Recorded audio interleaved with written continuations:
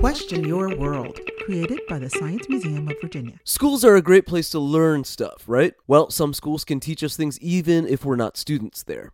Bath County, along the beautiful hills and mountains in the western part of our state, has now become home to Virginia's first 100% solar-powered school. Valley Elementary will be the first school in Virginia to run entirely on solar power. This elementary school joins the list of ever-growing solar schools across the nation, actually. In 2014, the nonprofit organization The Solar Foundation released a report announcing that over 3,700 K-12 schools have now installed solar infrastructure. Big flat roofs on most schools make them excellent candidates to harness this renewable energy option. And this has a pretty awesome economic impact. The average solar school saves about $21,000 per year on their energy bill. That's enough to buy about 40 new tablets, or give salary bumps, or plan a lot more field trips to awesome science museums. Just saying.